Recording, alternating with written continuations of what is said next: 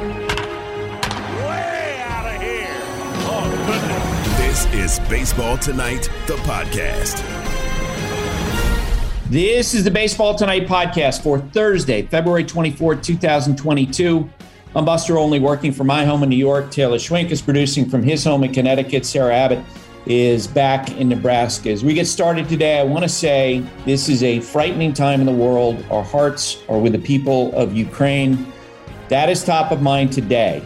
This is a baseball podcast, something meant to be fun, a distraction, and we'll do the best we can for you along those lines. On the podcast today, we'll be hearing from players waiting for the resolution of the labor strife. Earlier this week, I went to Nashville, where a bunch of MLB players are working out, including Oakland's Tony Kemp, the Giants' Mike Yastrzemski, and Curt Casali, and got their perspective about how this wait is playing out for them. We'll be talking with Kiley McDaniel about his prospect rankings, and Todd Radom will join us for the first of this year's weekly quizzes, but I will turn the tables on him.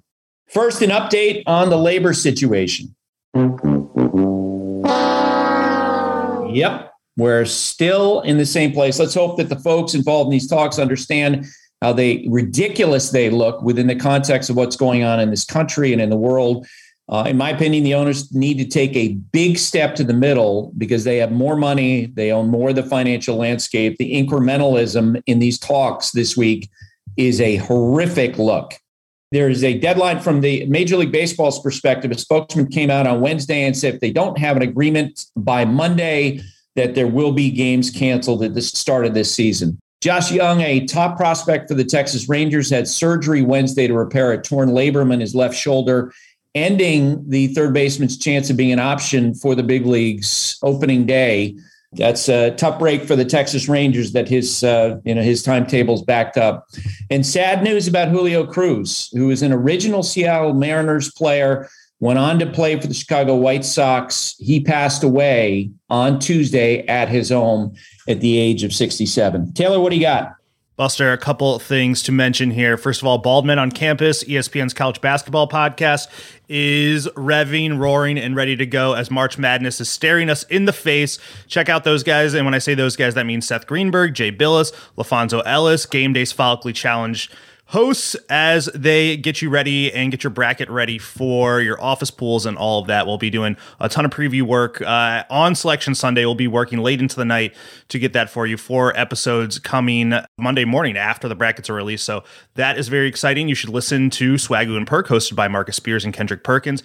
Every Tuesday this week, they discuss Zion Williamson's failure to reach out to CJ McCollum until it became public, Luka Doncic, and how he's gotten back into shape, why a photograph from the weekend touched Perk, and why you have to put in the work to gain success. Ain't that the truth? Follow Swagoo and Perk wherever you listen to your podcasts or watch the show on YouTube, and watch NBA Today at 3 p.m. Eastern, noon Pacific on ESPN and the ESPN app, or listen to the show as a podcast. You can now stream the most MLB games on DirecTV without a satellite dish. Yes. The clutch hits, the strikeouts, grand salamis, web gems, with nothing on your roof. So whoever's up there, whether it's roofers, Santa, birds, old-timey chimney sweeps, moody teenagers, thrill-seeking raccoons, you name it, they won't find a satellite dish. But you will find your MLB games on DirecTV. That means DirecTV is your home for baseball this season. Root with nothing on your roof. Call 1-800-DIRECTV or visit directtv.com. Sign up today. Claim based on total games carried on sports networks. Sports availability varies by zip code and requires choice package. We're driven by the search for better. When it comes to hiring, the best way to search for a candidate isn't to search at all. Don't search, match with Indeed. If you need to hire, you need Indeed. Indeed is your matching and hiring platform with over 350 million global monthly visitors, according to Indeed data, and a matching engine that helps you find quality candidates fast. Ditch the busy work. Use Indeed for scheduling, screening, and messaging so you can connect with candidates faster. And Indeed doesn't just help you hire faster. 93% of employers agree Indeed delivers the highest quality matches compared to other job sites, according to a recent Indeed survey.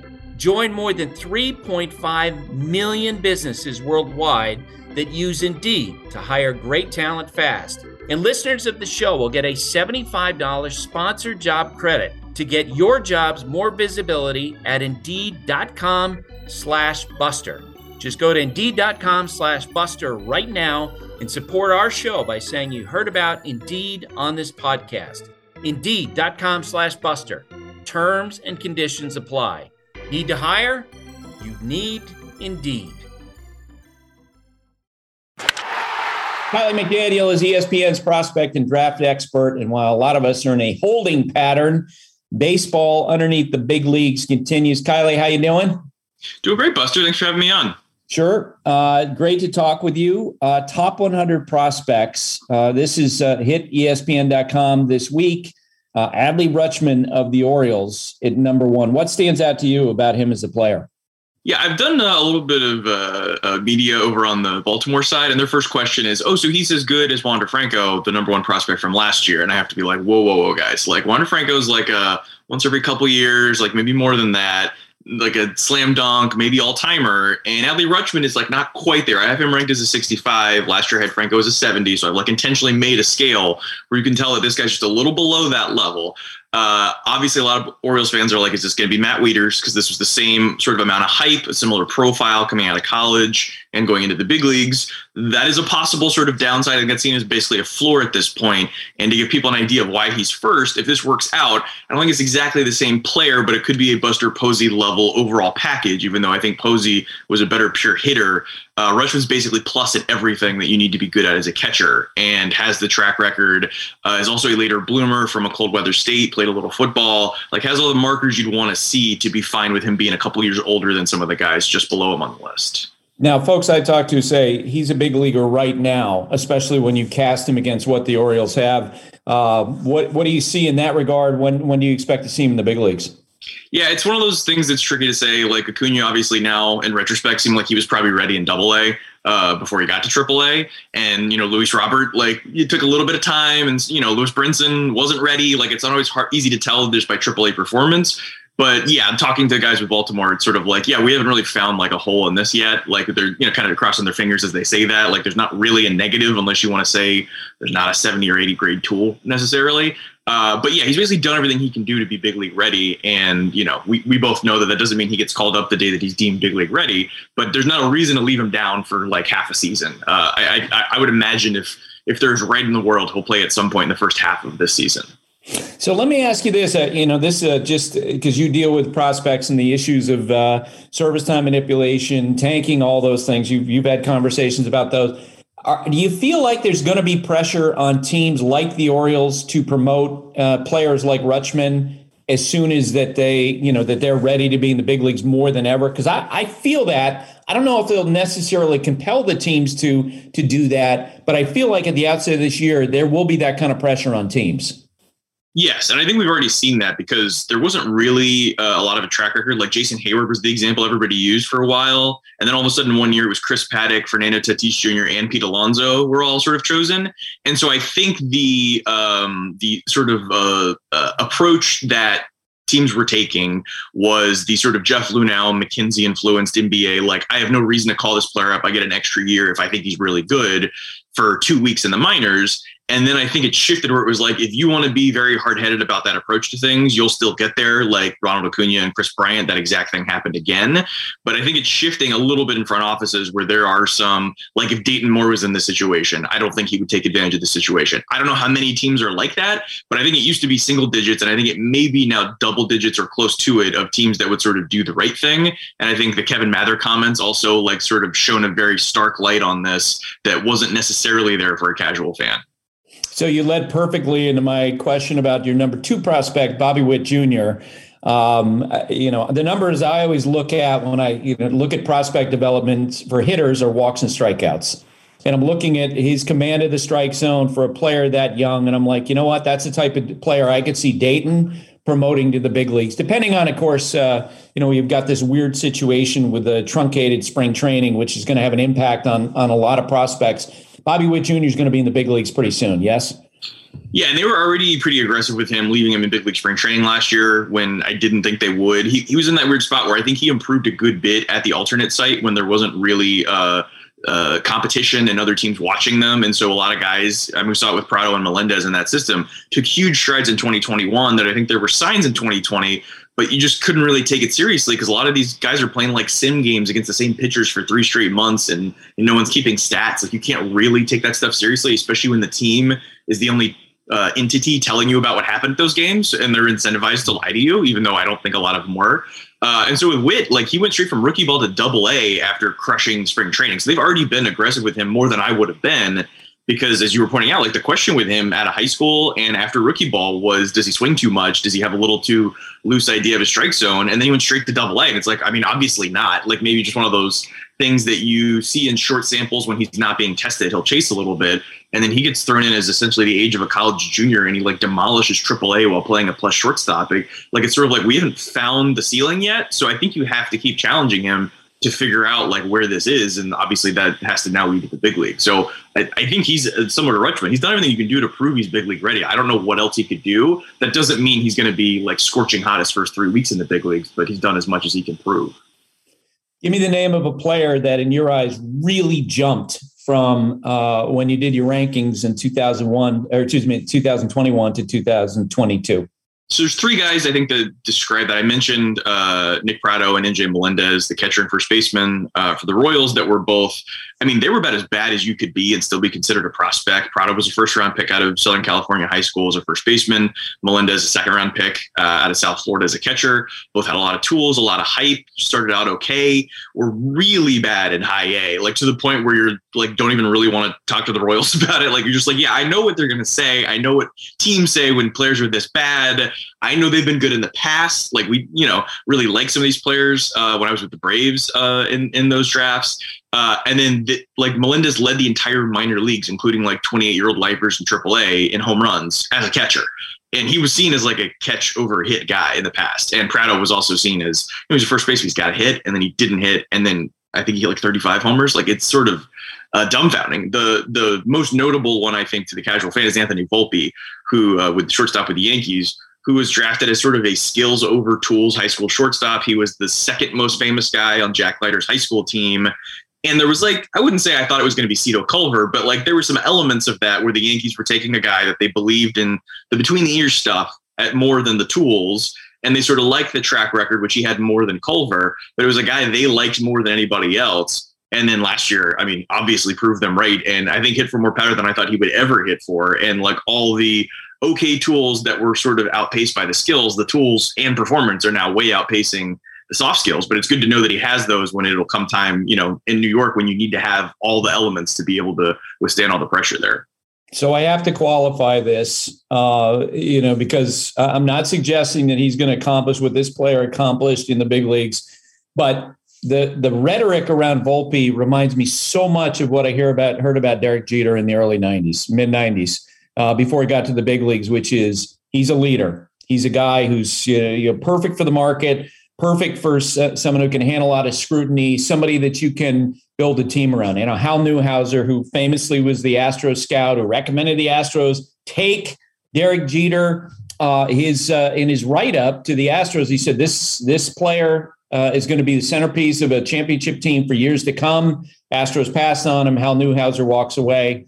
I hear the same rhetoric around Volpe, who I've never spoken with, but it absolutely jumps out at me how much they love this kid.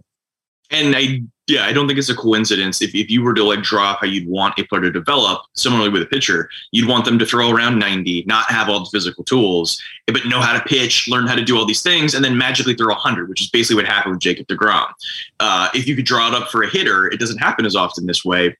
You'd want them to be like the leader of the team that can play shortstop and like be the center of everything. But, maybe be the number 2 hitter that doesn't hit for power, be the number 7 hitter that's more sort of leadership than he is raw tools. And then the tools just show up and he's already got all the stuff between the ears to deal with that. But like, if I were to tell you like who was the last position player I could think of where that happened to them, I can't even really think of one, because usually the really good players in the big leagues were either just complete nobodies and then turn into a player like Jose Altuve or Matt Carpenter, or they're like Justin Upton or Bryce Harper and they get anointed when they're 13 years old as the best player anyone's ever seen. There's not really a lot of those in betweens, like is pretty good for a long time and then becomes a potential star. So this is not completely unprecedented, but it's weird enough that, guys like Jeter and those sorts of names coming up around Volpe, like isn't crazy, because like I don't really know who to compare him to. Okay. Tell me a player that you think is going to have big impact on your list, your top 100 list in the big leagues this year. Ooh, that's a good one. So the guy, you may have experienced this before, but writing like 25,000 words, breaking down these players, you get a little delirious. They start kind of looking into each other. I end up writing like a blurb. It's like, yeah, this guy's like not going to be a superstar, but he's close to the big leagues and he might be pretty good. Like I wrote that like 12 times. The guy where I broke out of that was O'Neal Cruz with the Pirates, and the ESPN copy desk didn't appreciate that I endorsed him running for president, so that didn't make it into the final edit. But he played in 2 games in the big leagues last year as a 6'7" left-handed hitting shortstop. Played shortstop at every inning of both games. In his first game in the big leagues, he hit the second hardest ball a left-handed hitter hit in the entire season, second only to one of Shohei Ohtani's hits. And then in the second game, he hit a home run. I think he hit it into the river in right field off of a pitch well below the strike zone from Michael Gibbons. And that was the sort of jumping off point to try to explain to people how unique of a talent he is, that he is a pretty good shortstop at 6'7", legit 80 grade Aaron Judge, Giancarlo Stanton level raw power as a left-handed hitter. And the reason he hadn't been like top 10 on these lists is because no one's ever seen a guy like this. You assume he couldn't have played shortstop a couple years ago, and now he's proven he can. The comp I got from a scout that saw him play shortstop in high A is he looked like an octopus because he couldn't quite gather exactly how all of his limbs were working together to do this. And now he's in the big leagues, and the other weakness of his game is, again, he swings a lot. And so he's going to chase out of the zone, but he's already proven, like, I compared his arms to boom mics. Like, you're not exactly sure where the limits are here, because he can technically reach any pitch, and he has arguably the most raw power in the big leagues. So, like, how exactly does that not work unless he's just swinging at balls in the dirt that he literally can't hit?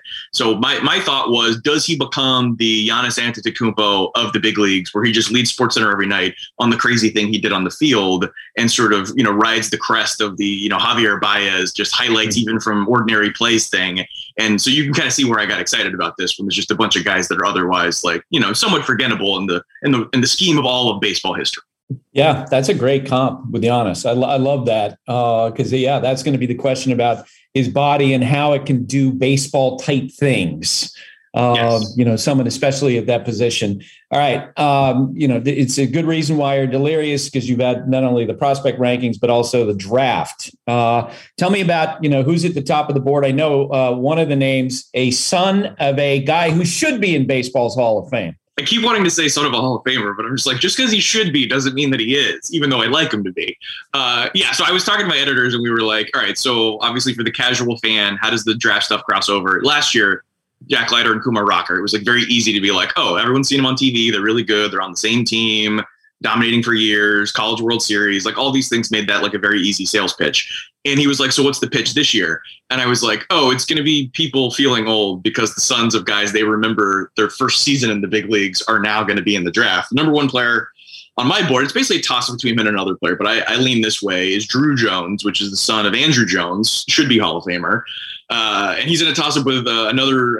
They're both in the Atlanta area, high school players. Another one is named Tamar Johnson, who's like a second, third baseman, left-hand hitter, mature frame, really advanced hit power. And I was very impressed with myself that I came up with a Rafael Devers comp, because he's got the handsy all fields, plus power, plus hit, long track record of hitting. I remember seeing Rafael when he was 15 at some of these pre-signing showcases, and it is like eerily similar. And then Drew is like a rangy 6'4", is a plus defender in center field. I know, shocking to hear, is already a plus runner, can really hit at all the events. You can maybe use a couple tweaks on his swing, but obviously it's such great feel that the hitting is not an issue.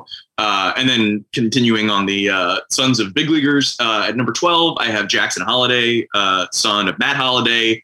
He's committed to Oklahoma State, where his uncle is the head coach and Matt is a volunteer assistant. So, that's an unprecedented amount of leverage in the draft. We thought Daz Cameron, with his, well-off father, gave him a lot of leverage in the draft. He wasn't going to play for his dad at Vanderbilt. So that's going to be a tough sign. But I've got him, 12th. So I think he'll probably have his price met. And then down at number 27, we have Justin Crawford, son of Carl Crawford. And not on the list, but definitely draftable, is Carson Sabathia, son of CeCe Sabathia. So any one of those can probably make you feel old. But even I remember seeing the beginning of these guys' career. So it's definitely effective at this point. Yeah, I always tell the story about watching David Weather's son, Ryan, playing catch when he was 8 years old and being like, okay, that guy's going to play in the big leagues. And I felt the same way watching Jackson Holiday, take swings on the field and yep, we're going to be talking about him in years to come, and telling Matt that. And Matt, who's so understated, just kind of giving me a smile.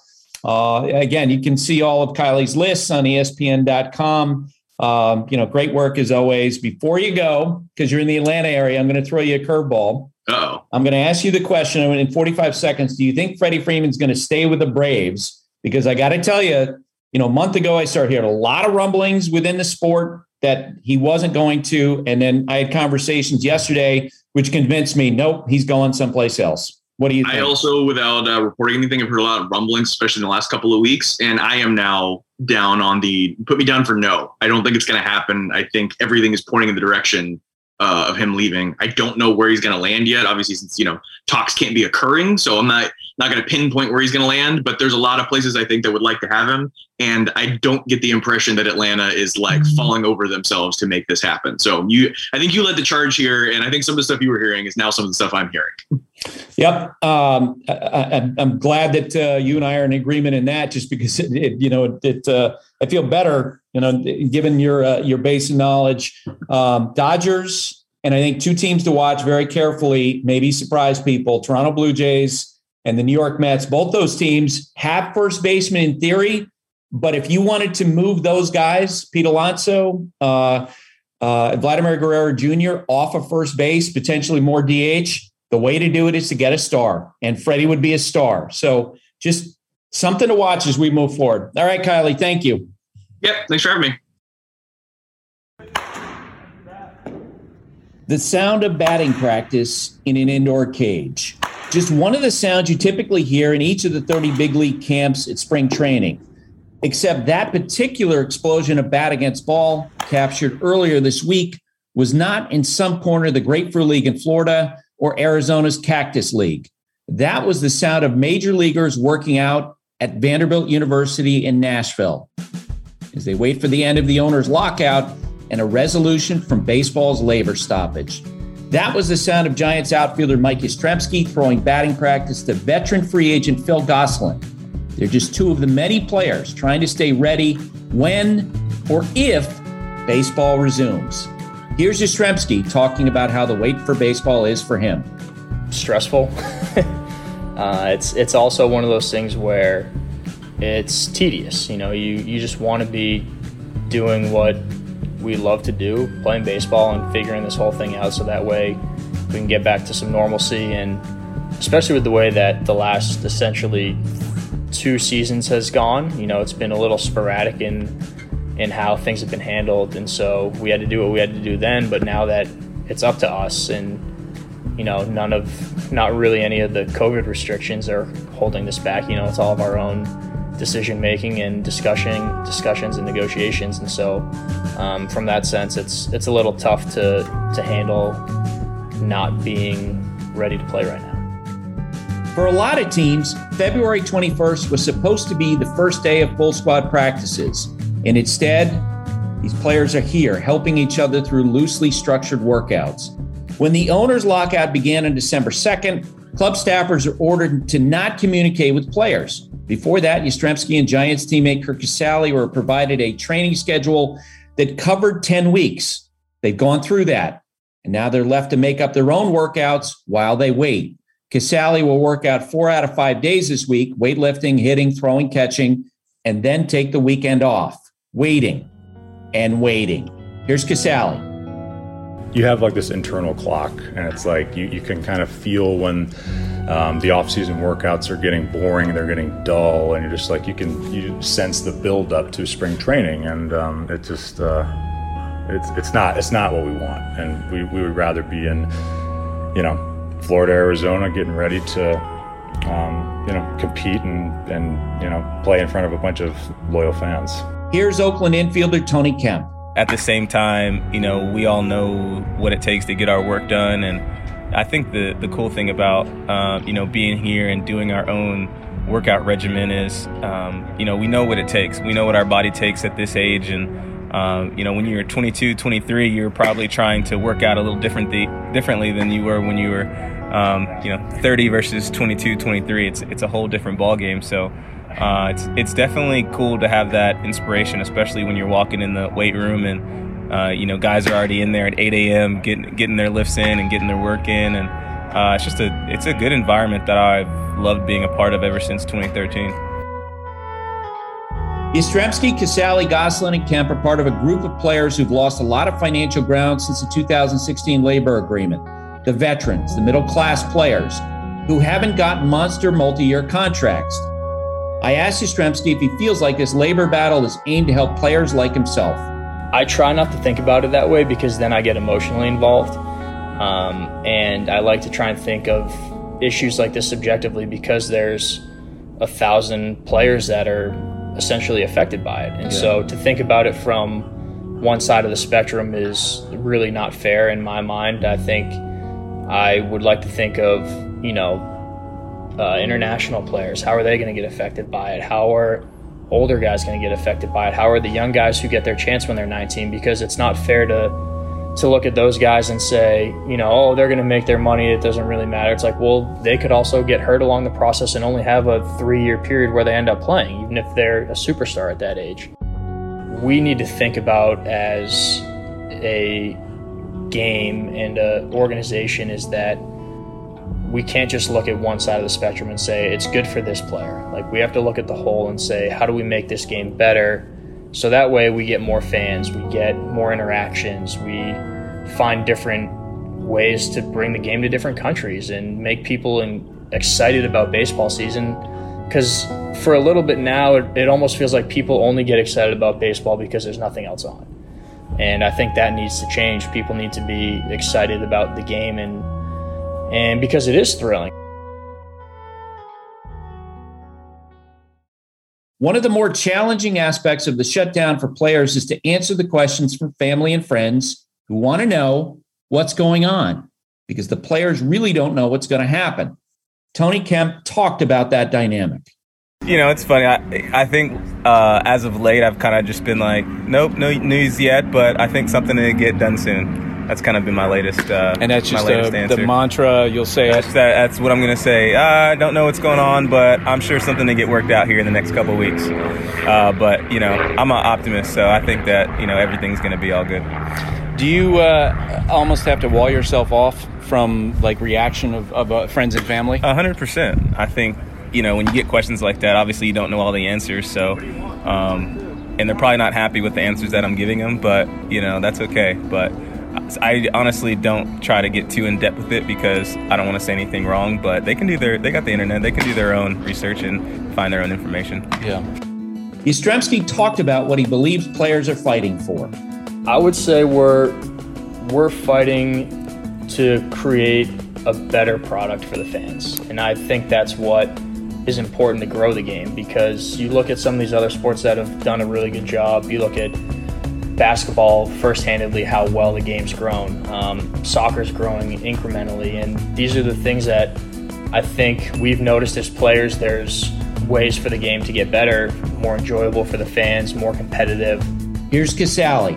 I think it's a shame that, this narrative is kind of taking over what's actually the coolest part of the game. I think we're in a golden age of baseball right now, just in terms of who is playing. I mean, you see these big contracts, and that's great, and probably well earned. But the numbers that they're putting up, the home runs are sky high, and it's because we're practicing that way. I mean, people are throwing harder than they've ever thrown, and that makes the game borderline impossible for some people. But I think it's entertaining. I think people have just been able to maximize what their output is and how they can contribute to a game. And here's Tony Kemp.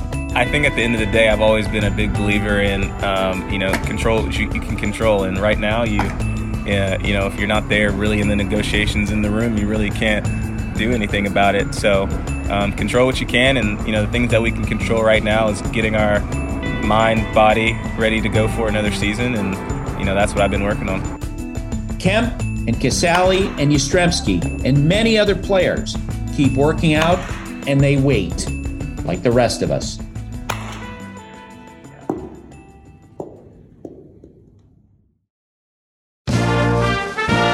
Todd Radom is the chief executive of our weekly quiz. He's a graphic artist whose work can be seen on ball fields all across America, all around the world, or you can go to his website, toddradom.com. Todd, it's always great to talk with you. Welcome to 2022.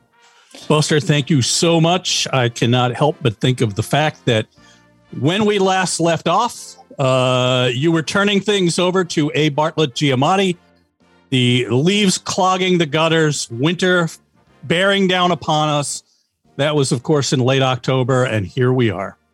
Yeah, here we are waiting to see if baseball restarts again. And I'm not looking for a reaction from you for this. You and I are not in the negotiation room. I do feel like at some point, the way these two sides are cornered, that it's a lot like 2016. I think they're going to rush to make a deal. I don't think it's going to be good for the players. The owners are the ones I think who have to take a big step forward in the talks into the middle ground to keep this thing going.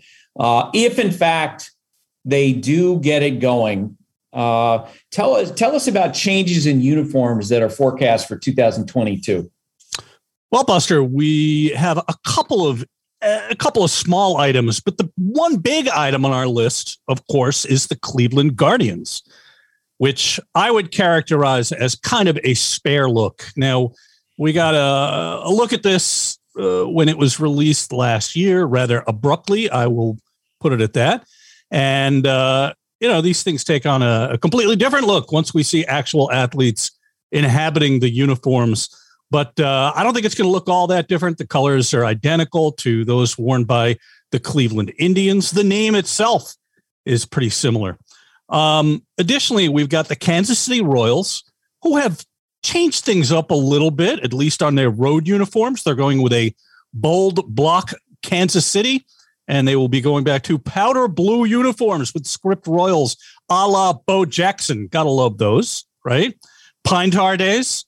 And we've got a couple of teams commemorating significant milestones. Buster, the Baltimore Orioles are going to be wearing a sleeve patch commemorating the 30th anniversary of Camden Yards. Does that make you feel old? That makes me feel really old. And I remember, going to Camden Yards in its first year, in April of its first year, and just being wowed by the ballpark. Yeah, 30 years. And let's just hope they win a few games down there in Baltimore this year. Well, with larger world events pressing down upon all of us, there are some things that are just not going to change. And I suspect the Orioles situation is one of them. We've got the Texas Rangers commemorating their 50th season upcoming, or 50th anniversary. That's always a confusing thing. Is it ordinal or whatever the designation? But the Texas Rangers played their first game in April 1972. 50 years of reign at the Dodgers, commemorating the All-Star game, which will be played at Dodger Stadium in July. The first All-Star game in that beautiful ballpark since 1980, which is really just bizarre to me. They have not wanted the game until now, I guess. And finally, the Houston Astros will be wearing a commemorative sleeve patch for their 60th anniversary, and it will incorporate the Colt 45s. They were Colt 45s, and then Astros, and of course, now they are American League Astros. So there you go. Not a lot of huge changes necessarily. Nike still finding their way into what things look like. And one other thing I would be remiss if I didn't point it out. The Field of Dreams game will be played again in Iowa, and I will say that the uniforms are going to look luscious. Okay.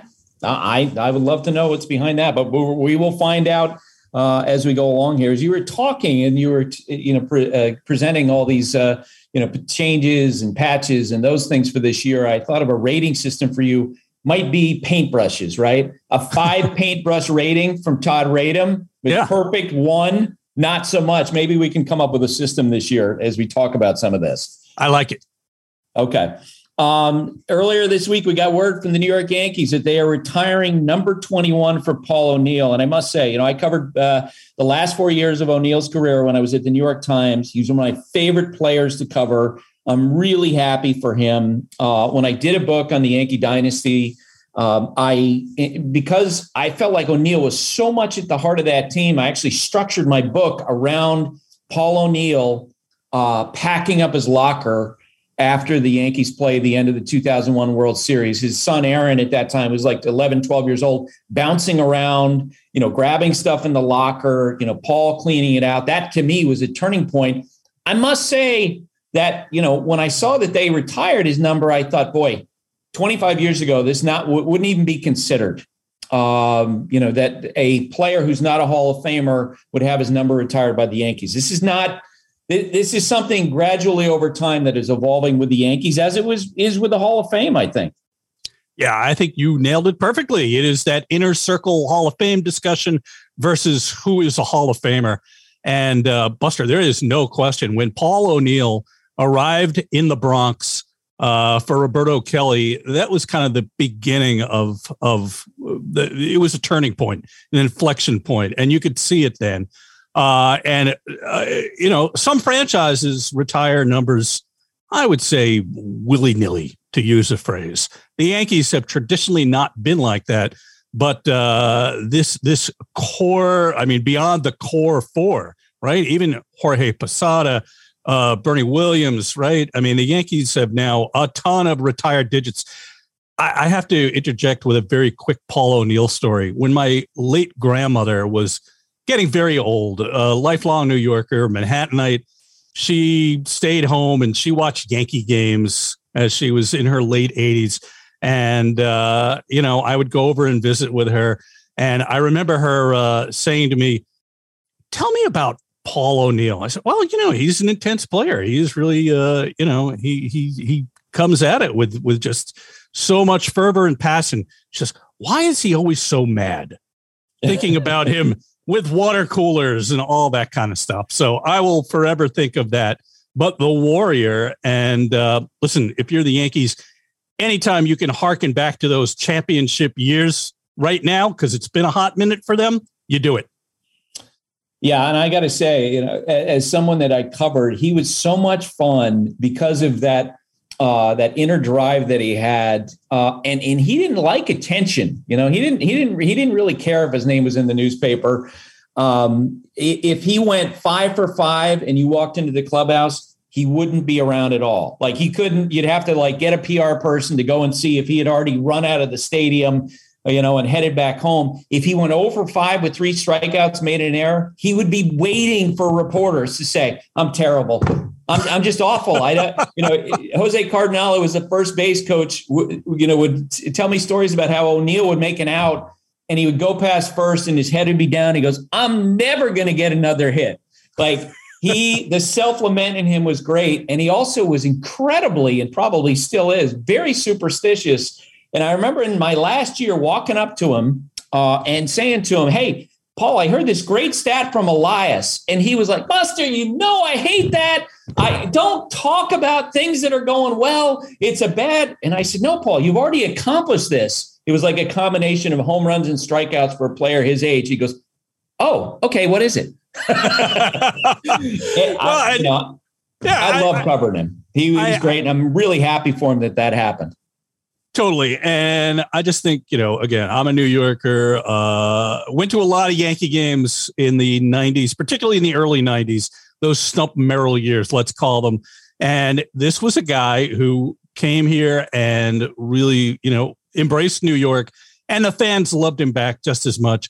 I remember sitting in the bleachers all those years with the roll call, and he really embodied those teams of certainly Hall of Famers like, Jeter in the bunch, to name a name, but, workman-like and again, beloved by real Yankee fans. Not that I'm a Yankee fan, but I know a game when I see it, and Paul O'Neill had game.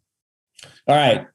Because we haven't started the regular season, we're not going to start with a weekly quiz operated by you. I'm going to run it this week. I'm going to flip the switch on you. I'm going to have you against Taylor. And here's the trivia question. You ready, Todd? Let's go. Okay. Whose number was first retired by the Yankees? Was it A, beloved manager Miller Huggins, who died in 1929? B, Babe Ruth? C, Lou Gehrig? D, Hall of Fame pitcher Herb Pennock? Again, which person had their number retired first by the Yankees? Miller Huggins, Babe Ruth, Lou Gehrig, Herb Pennock? Taylor, I'll let you go first. Let's go with Lou Gehrig. Okay, Todd? Number 4, Lou Gehrig. That's right. Yes. You both got it right. I was trying to word it such that I could fool you, but both of you were totally locked in. Maybe we need to do this all season long. Turn the tables. It's a different kind of year. Who knows? Who knows? It does feel like it. And, Taylor's probably going to endorse me running the quiz because mine are going to be a lot easier, apparently, Taylor. Yeah, you're the new chief executive, emergency powers. That's a thing that gets thrown around a lot these days. So, oh my goodness. Well, in preparing the quiz for this year, I obviously need to face the fact that maybe Taylor is not the most passionate baseball fan in the world. No knock at you, Taylor. It's just a fact. Buster, on the other hand, embedded in the industry for as many years as you have been, it would not be fair to ask certain questions of Taylor that I know Buster is just going to know by rote. Color questions. I can't ask those, right? So yeah. I'm really between a rock and a hard place when it comes to putting this quiz together.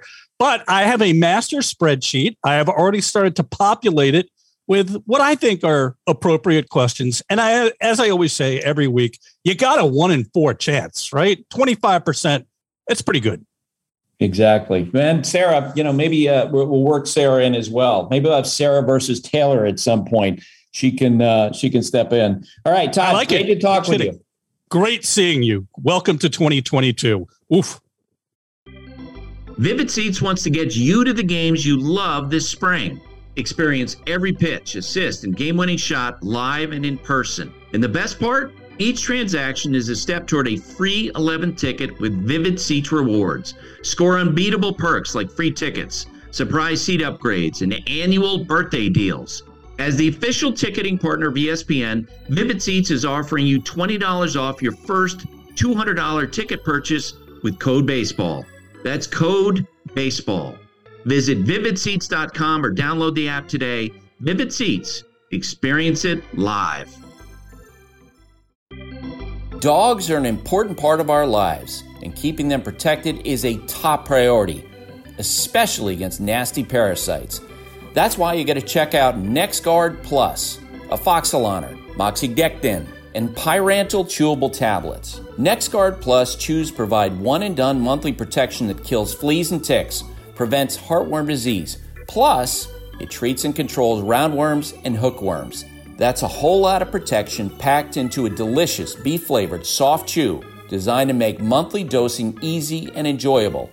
So the next time you're at the vet, ask about NexGard Plus chews. They're the one-and-done monthly parasite protection you want for your dog. Used with caution in dogs with a history of seizures or neurological disorders. Dogs should be tested for existing heartworm infection prior to starting a preventive.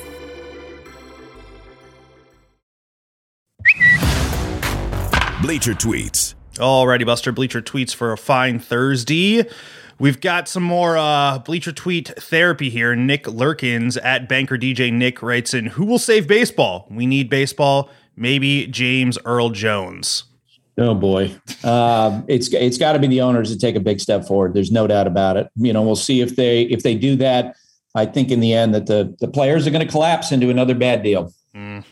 T Jones is up next at TNJ629. T Jones writes in, Buster, I dreamed that a bear chased me into the woods and Mike Trout was there with a snow shovel and scared him away. We weren't in Europe, but I think it might have been Africa or Asia. Wondering what you think this means. I think our Bleacher Tweeters are all having these dreams where they're just scared that they're not going to get any baseball. So maybe the bear is the fear of, no baseball essentially. And Mike Trout is there to save the day. What do you think? Yeah, I think you're right. I think they're filling in the void of no spring training, no updates on news with all these dreams. And, a lot of therapy is needed. That's why next week, one way or another, whether we have a labor agreement or not, we're going to be hearing from fans. We're going to get, hopefully be a source of therapy for them. And I'm looking forward to that. And the one part that really rang true was the fact that Mike Trout was holding a snow shovel, because Mike Trout lives for snow. I'll tell you that. Oh, yeah. Thomas Kennedy is up next at Game 686. Thomas writes in 36 days seems very much in doubt, but I'm still counting.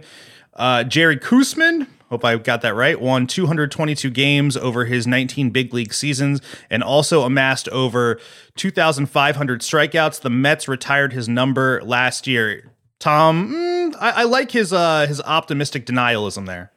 Yeah, I would agree with you on that.